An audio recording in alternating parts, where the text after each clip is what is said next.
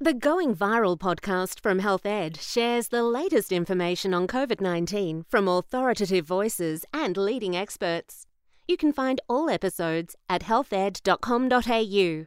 Or if you're a registered health professional, you can listen on the Health Ed app, as well as access many educational resources to support your professional development and practice.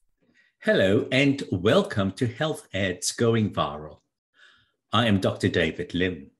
It is Thursday, the 3rd of March. Associate Professor Nigel Crawford explains recent ATAGI decisions and advice on developments that are crucial for your practice.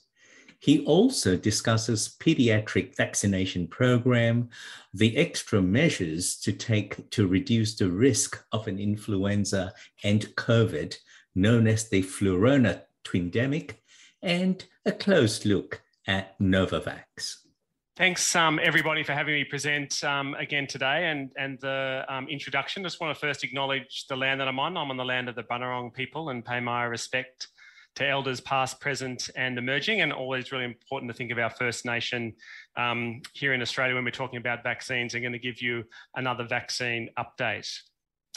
So just a couple of topics I'm going to touch on. Novavax is obviously the new platform that's now available, which you will have seen. I'll just got a bit of information around that vaccine, what's coming up or happening around COVID vaccines, particularly in the paediatric space, and also what's next. Lots of questions now about the crystal ball, what's going to sort of come next in the next stage of the pandemic and how vaccines going to fit into that mix. I'll touch base on some of those issues. A little bit of interest, obviously, around long COVID and some of the longer term effects potentially of SARS-CoV-2 infection, as well as thinking about a different vaccine, but really important to think about flu vaccine as well as we move into our winter, and a bit of information for the listeners around that. So as always, let's give my declarations of interest. As mentioned, I'm the Director of SAFE, the Victorian Vaccine Safety Service, and also the current Chair of ATAGI, but this presentation is my own views and not necessarily those of my affiliations. I have no industry declarations to make. So moving on to Novavax. Again, the ATAGI statement's coming out in terms of the use and the TGA provisionally approving this vaccine. I think the important message for the listeners is that this vaccine has certainly been of interest for some people who've been waiting for a different platform. So we know our uptake with the primary dose is well over 90% for the majority of age groups. There have been some people who are waiting for a different platform to the mRNA, and this is now available as part of the primary course vaccination. And more detail on the ATAGI statement, which many will have seen in the link below. But in terms of what's in the vaccine, it again, using obviously the spike protein as the main measurement of that immune response, over 40,000 individuals in clinical trials internationally, particularly in South Africa, but also the UK was part of the Warp Speed trials in the US, and lots of international information contributing to this vaccine, showing it really does have good efficacy, both in terms of the immune response, but also effective in preventing symptomatic COVID-19 in adults 18 and over, as mentioned in large phase 2 and phase 3 clinical trials. In terms of why this vaccine is different, and some people are calling it similar to our standard vaccines, is that it is a protein vaccine with an adjuvant. So Matrix-M is the name of the adjuvant. This is a new adjuvant that hasn't been used in previous vaccines, but has since this development platform with Novavax has been used actually in a malaria vaccine, which the Oxford group had also been leading. So there is now some international use of this adjuvant, and sort of back to that basic, vaccinology, that adjuvant's really important at that immune response locally. So stimulating your immune response with that adjuvant, then with the spike protein linked to that in terms of the vaccine. So as you can see, they've used a baculovirus system to produce the antigen. Again, this slide from the Novavax website, and the Matrix-M is from a purified Quinoa saponara molina. So they've used this particular plant to then produce that matrix. As mentioned, it doesn't have some of the cold chain issues as we had with the mRNA vaccines initially. Having said that, I think around the country, particularly in GPs, are getting very used to using this vaccine. And I know it's been taken up broadly by GPs around the country. So I think really important to discuss this with your patients if they haven't yet gone through their primary schedule. There are deliberations about using this as a booster vaccine, and some of the UK Oxford group studies looked at Novavax in the mix of as using as a booster, but not yet provisionally approved by the TGA for that purpose, but is currently being deliberated. So hopefully more information soon about use of this vaccine as a booster. And in terms of what the deliberations are at ATAGI and these sorts of questions, I think this link to the weekly updates is helpful. This weekly statement used to focus predominantly on the safety aspects, particularly around the TTS and myocarditis we've discussed briefly in this Health Ed forum.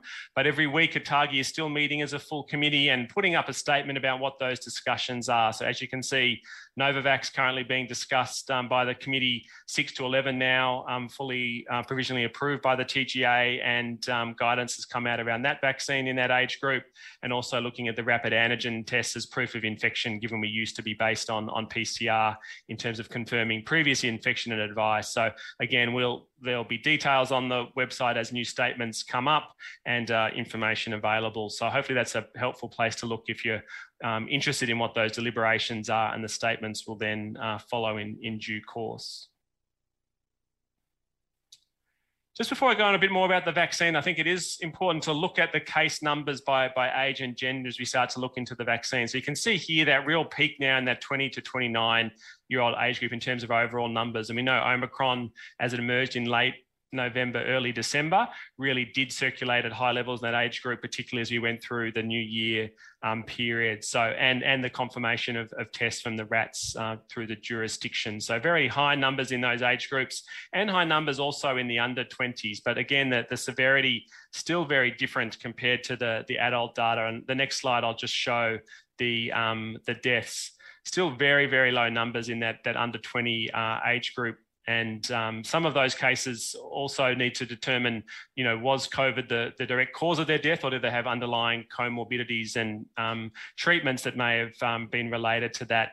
Clearly, once we're over 70, much higher numbers, particularly in the male age group. And then clearly, as we go up every decade of life, the proportion of deaths is still higher. But obviously, protecting with vaccination is really crucial here. So I thought it'd be actually really good to pause, as many will have known that it's actually been a year since the vaccines first rolled out, and this media release was actually a donut day in Victoria, where I am based. So, really important to actually pause briefly and reflect how amazing it is that we actually have these vaccines, how we've been able to bring them into the mix across the life course. 5 and over now have access to a vaccine of now a number of different combinations. And it's been a pretty amazing 12 months that vaccines have been able to roll out and have the impact that they have, acknowledging the broad impacts of the pandemic. I think this is a good milestone to reflect on from 2021. And in terms of those that had the first doses, in Victoria, it was Rhonda Stewart, who is now head of the Southeastern Local Public Health Unit, Monash Health, and a long-term leader in infection control and infectious diseases. So she was the first person in Victoria. Many of you might remember this first person who got administered the vaccine in Australia, not the Prime Minister. And I just get you to pause briefly and think if you can remember the name and the age of this individual, and we'll come to that at the very end. A little bit of a quiz, and you're not allowed to look up your phone on Google to try and remember that, but it was a bit of a funny time having that first person vaccinated in Australia. So in terms of the paediatric vaccines, I'll now spend a few minutes just taking you through where things are up to in this space. So as mentioned, it's really the mRNA vaccine. Pfizer is the vaccine 5 and over, 6 and over now for Moderna. So we do have 2 mRNA products. The Novavax vaccine is still predominantly for the adults in terms of its licensure. It's provisionally approved in that 18 plus age group. And as mentioned, it is being looked at as a booster dose. But they have done quite extensive clinical trials in the 12 to 17-year-old age group. So this, again, will be in process. We know the company has the clinical trial data in this age group, and it is going through the regulatory process. So it's possible this vaccine will also become available in that adolescent 12 and over age group. As mentioned, Moderna has gone through both that TGA and ATAGI approval. Again, these studies are predominantly using immune measures. So they're measuring the response to the vaccine, confirming it's the same as 16 to 25-year-olds, and the vaccines are being licensed. Given the number of cases and severity is different in the younger age groups, that's been the measure for these vaccines. So clearly, important that this vaccine also can roll out to those sites, including primary care and pharmacists in particular who do have the Moderna vaccine available around the country. As a booster dose, it is still very much just the 18 plus age group at this stage is licensed for Moderna as a booster. And as mentioned, 5 to 11 program, as everyone knows, started rolling out from the 10th of January. So I'll just have a bit of a discussion now about where we're up to with the coverage and what's happening in this space. So I think it is really important to think, as mentioned in those earlier slides, the severity of COVID in this age group. We know the main transmission is occurring was amongst those young adults, 20 to 29. There has been some transmission amongst family, but it very much reflects a community transmission. Children can get severe COVID, particularly those that have underlying immune conditions do require that third dose. Underlying severe neurological disorders were more likely to end up in hospital and ICU. So we do have some high-risk individuals who we recommend optimising protection. And there is this multi-system inflammatory syndrome or pediatric inflammatory multi-system syndrome. Again, lots of acronyms here, but really important to have the vaccine can protect against this serious post-infectious complication. So there is direct protection for this 5 to 11 age group, but it is a little bit different to what we might see in some of those older age groups as mentioned. So in terms of tracking the coverage, this is just some Victorian data in terms of dose 1. Looking at over, as you can see, 88% for all of the age groups, tracking up to around 50% pretty quickly in that 5 to 11 year age group, but starting to plateau out a little bit. But this is something that's actually been seen internationally. So just giving you a couple of snapshots of where other countries have got up to. The US very quickly gave us some safety data, which was really important. They've had over 7.2 million have 2 doses, which is more than 3 times the total Australian population in this age group, but only 25% of their 5 to 11 year olds. So they're sitting around at 25 to 30% coverage in this 5 to 11 year old age group. Obviously Omicron and other components have impacted on that as well. Canada sitting very similar to Australia. We've actually tracked quite close to their guidance, similar to this age group. They had some nice data showing that the 8-week interval is the optimal interval for the vaccine in this age group to both maximise the immune response as well as minimise the risk of things like myocarditis, which again has been very low in this age group as expected and shown in the US data. They're 27% at the moment in terms of dose 2, and obviously that's starting to roll out, I know, through primary care in this age group, and we'll track closely where we get to in terms of those doses. The UK was a little bit behind, and they've obviously made some major changes to their restrictions in terms of where they're at in the pandemic. They've been a little bit behind in terms of some of those recommendations to younger age groups, and on the 16th of February had a broad recommendation for 5 to 11. So we will see some uptake data and impact data, I know, is now emerging on how well the vaccines are working, both in terms of preventing infection, but also holding up in terms of serious infection or hospitalisation. ICU is obviously really important outcomes in this age group as well as across the life course. So next slide, again, moving reasonably quickly through these topics, but I know there's lots of things that are commonly coming through in terms of discussion. And this is a common one in terms of you've had a recent Omicron infection. When can you get the vaccine, or what are the current recommendations? And this does vary, and I think it does often need a consultation to really talk through what the ideal timing might be. And it may be different if you're chatting to someone with regards to that primary schedule in a 6-year-old that had a recent infection as their primary course, as opposed to an adult who's already had 2 doses, now had Omicron and due their booster. So there may be some variation in terms of the timing and those risk factors for that individual. The ATAGI advice has remained consistent and hasn't changed, that once you've recovered from the infection, it's safe to have the vaccine. So it is appropriate to have the vaccine as you've got to that recovery phase.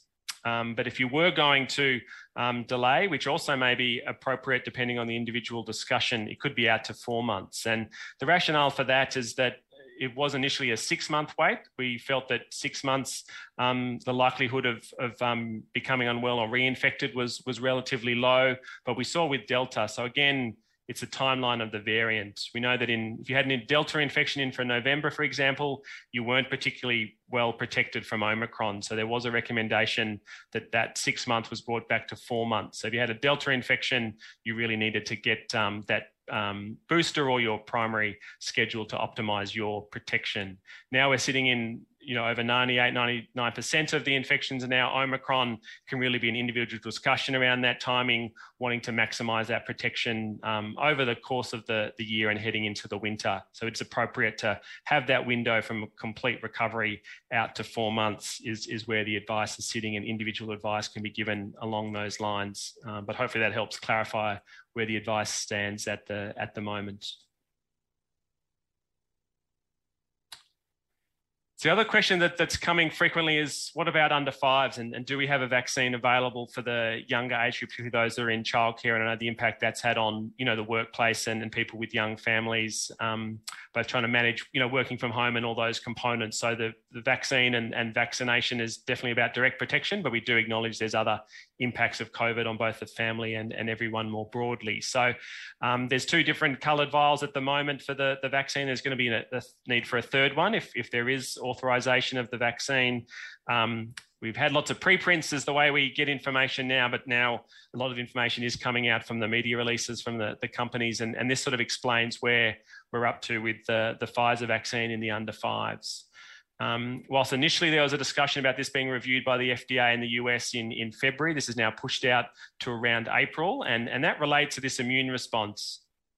I briefly mentioned earlier that they're measuring your immune response in the younger age groups compared to that 16 to 25-year-old. And they showed that there was non-inferiority at the 6 to 24 months. So that's how they broke down the age groups. So that's 6 months to 2 years compared to those that are 2 to 4 years or just under 5 years.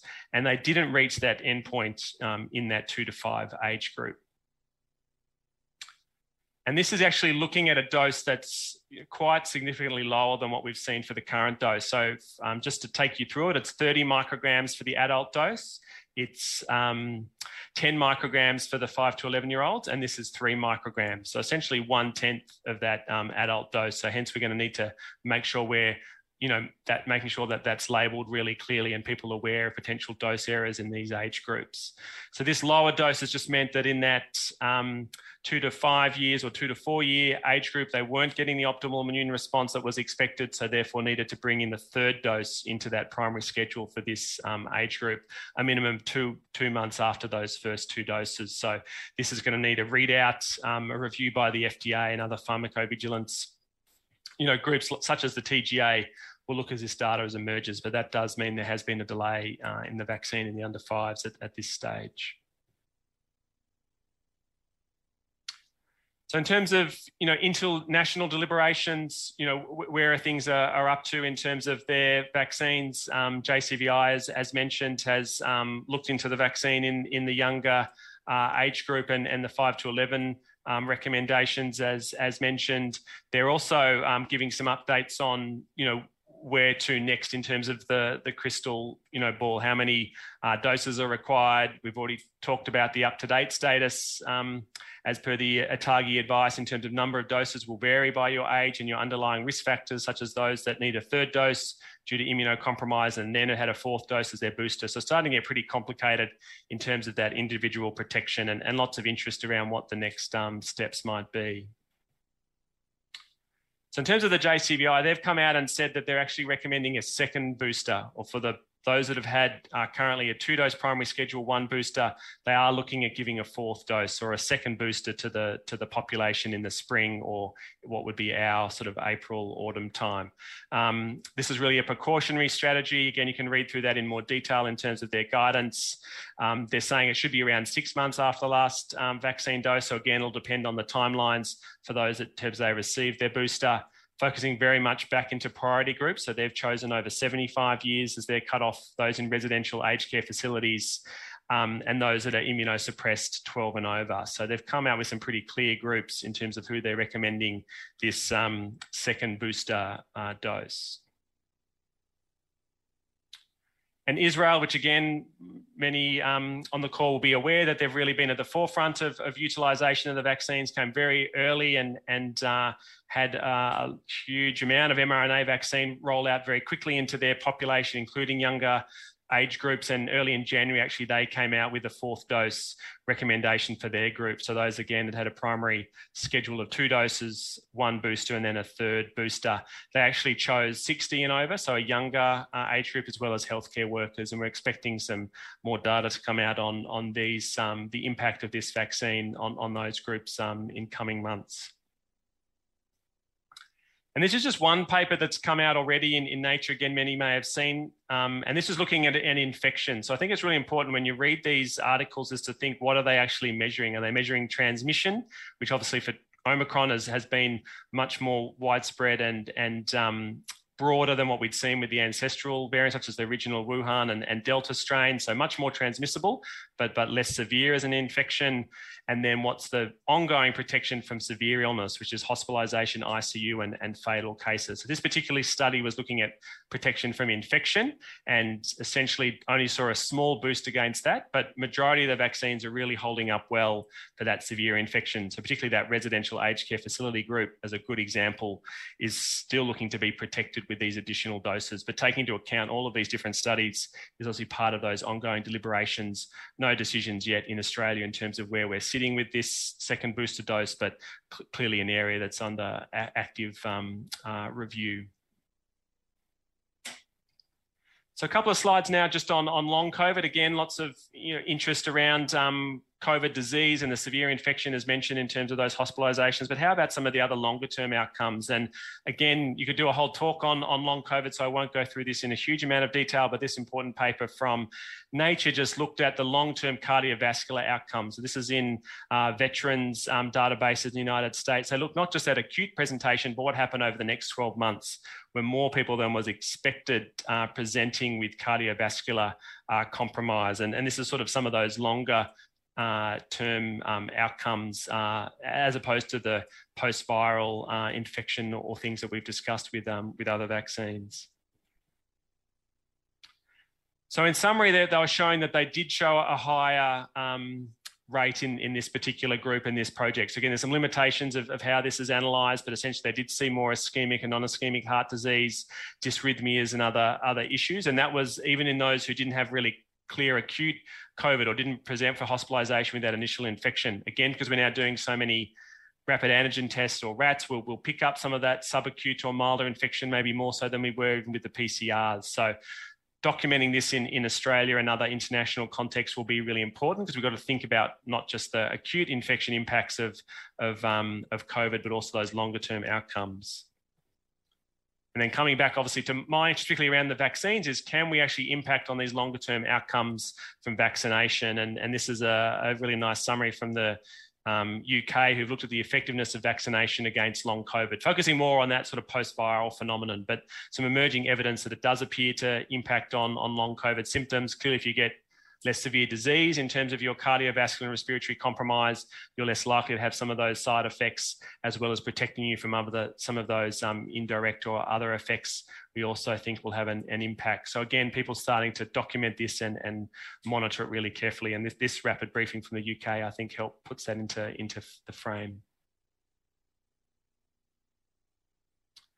So what next? This is back to the crystal ball, discussion. So again, moving, pretty quickly around where things are up to. But this is a pictorial diagram of what's been termed flurona, or combination of COVID and flu. There have been some cases described in Brazil, in particular, having both COVID and flu infection, not vaccine, at the same time. We haven't really seen that to date in Australia. Clearly seen very little flu in recent times, and maybe also doing some limited testing. So we tend to just be doing PCRs at the moment, often for SARS-CoV-2, not across the multiplex, looking for flu as well. But I think we'll start to need to think about that as we move, particularly into our winter. So this really then leads into flu vaccines. And again, I think it's good to talk about a topic, not just COVID vaccines and where things are up to. And, what's the Northern Hemisphere telling us, or what's happened in the Northern Hemisphere, which has always guided us in terms of infections? You can see here, this is taken from the FluMart or GISRIS website, where basically 2021 didn't see a season in the Northern Hemisphere. So similar to here, went a real year with no cases, did start to see a bit of a winter blip. So you can see towards the end of 21, but nothing compared to the 2017-18 season. So definitely less cases seen, but there has been some cases seen in the Northern Hemisphere winter. But Africa's been a bit different. There has been some ongoing circulating. Again, you can see on the left-hand side, very low numbers. There's only 150 is sort of the peak there. It has been a mixture of, H3 and H1N1, as well as some sort of untyped cases there. But certainly Africa has had some circulating infections. So as our borders start to open, we may well see some of these strains start to emerge again internationally.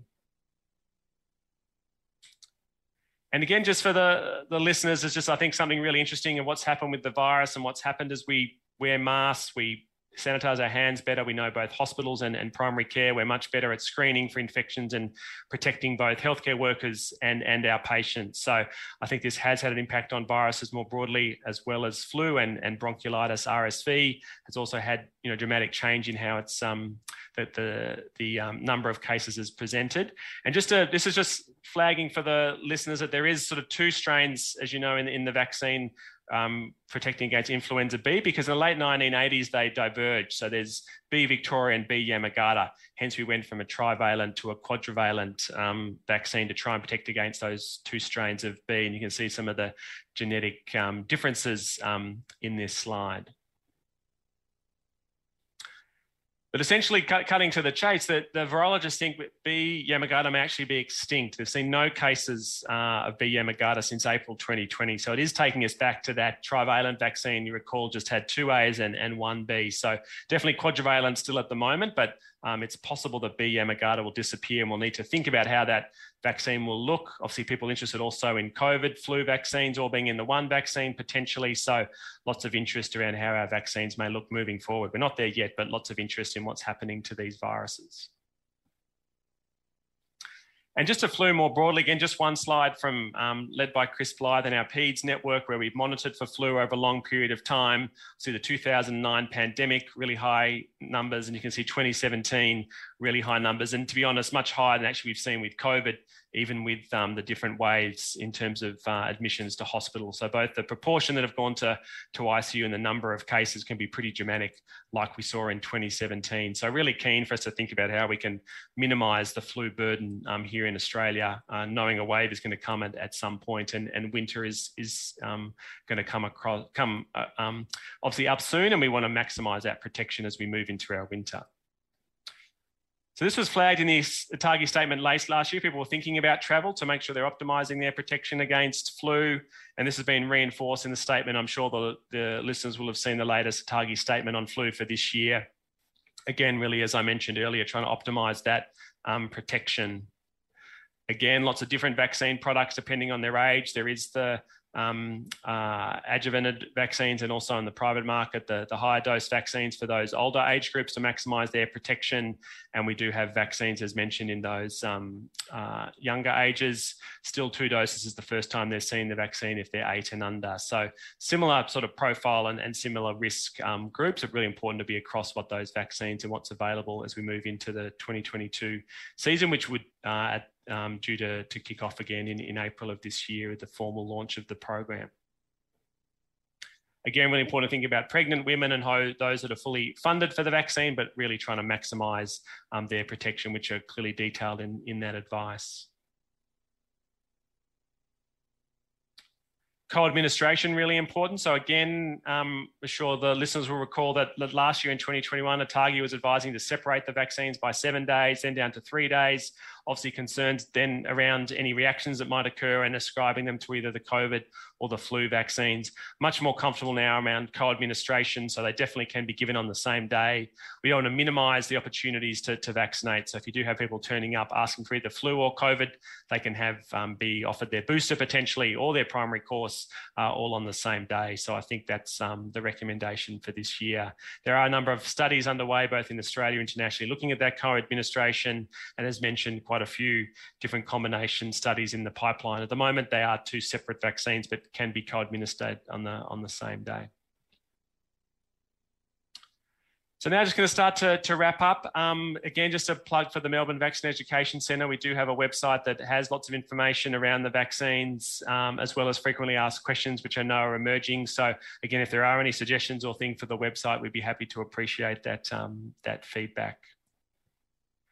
And again, acknowledging our vaccine safety team, SafeEco, work within Victoria. Clearly been a very busy time for the pandemic, I know, for everybody, but acknowledging the hard work of our team, both in terms of reviewing the cases. Jim Butchery and our epidemiology team have really worked hard to try and understand the vaccine safety side and work closely with our general practice and primary care colleagues to really try and, support the COVID-19 rollout. And now, obviously, also considering what's calling the business as usual and flu and other vaccines as we move into this next phase of the pandemic. And I'll just finish with your quiz. So if you did remember the name, her name is Jane Malisak, and she was 84 years of age. Like a prominent member of the royal family, I think those that are over 80 are now much better protected from SARS-CoV-2 or COVID infection. We know that majority will have had at least 2 doses. Hopefully now will have their booster considerations in countries like Israel and the UK in terms of giving them that 4th dose. So really trying to maximise that protection in that group, I think, is really important. And certainly the impact in terms of severity of the cases and death rates have dropped. But we really want those who are living in, for example, aged care facilities to also be able to see their family and have that quality of life. So protecting both the healthcare workers, aged care workers, as well as the community and the broader family has been a really important part of the vaccines. As well, in putting into the mix, we now have, as everyone knows, new antivirals, new monoclonal antibodies. We've got a whole plethora of treatments for COVID as well. So we are in a very different place, both with regard to vaccines and management of COVID, and really hopeful with that crystal ball that can take us into the next phase of the pandemic. But I'll finish and wrap up there, and thanks everyone for their time. Thank you. Just a quick reminder as we wrap up to encourage you to register for the next webcasts, where you can always catch a high-quality lineup of speakers and topics that Health Ed has put together for you. Health Ed webcasts are carefully created to provide high-quality video and audio so that you have the best possible learning experience. It's free. You get CPD points, and it's all delivered directly to the digital device of your choice, wherever you choose to be. Register now at healthed.com.au. You can claim RACGP CPD points for listening to this podcast using the self-claim option. Log into your account on the RACGP website, go to the CPD section and click on self-claim.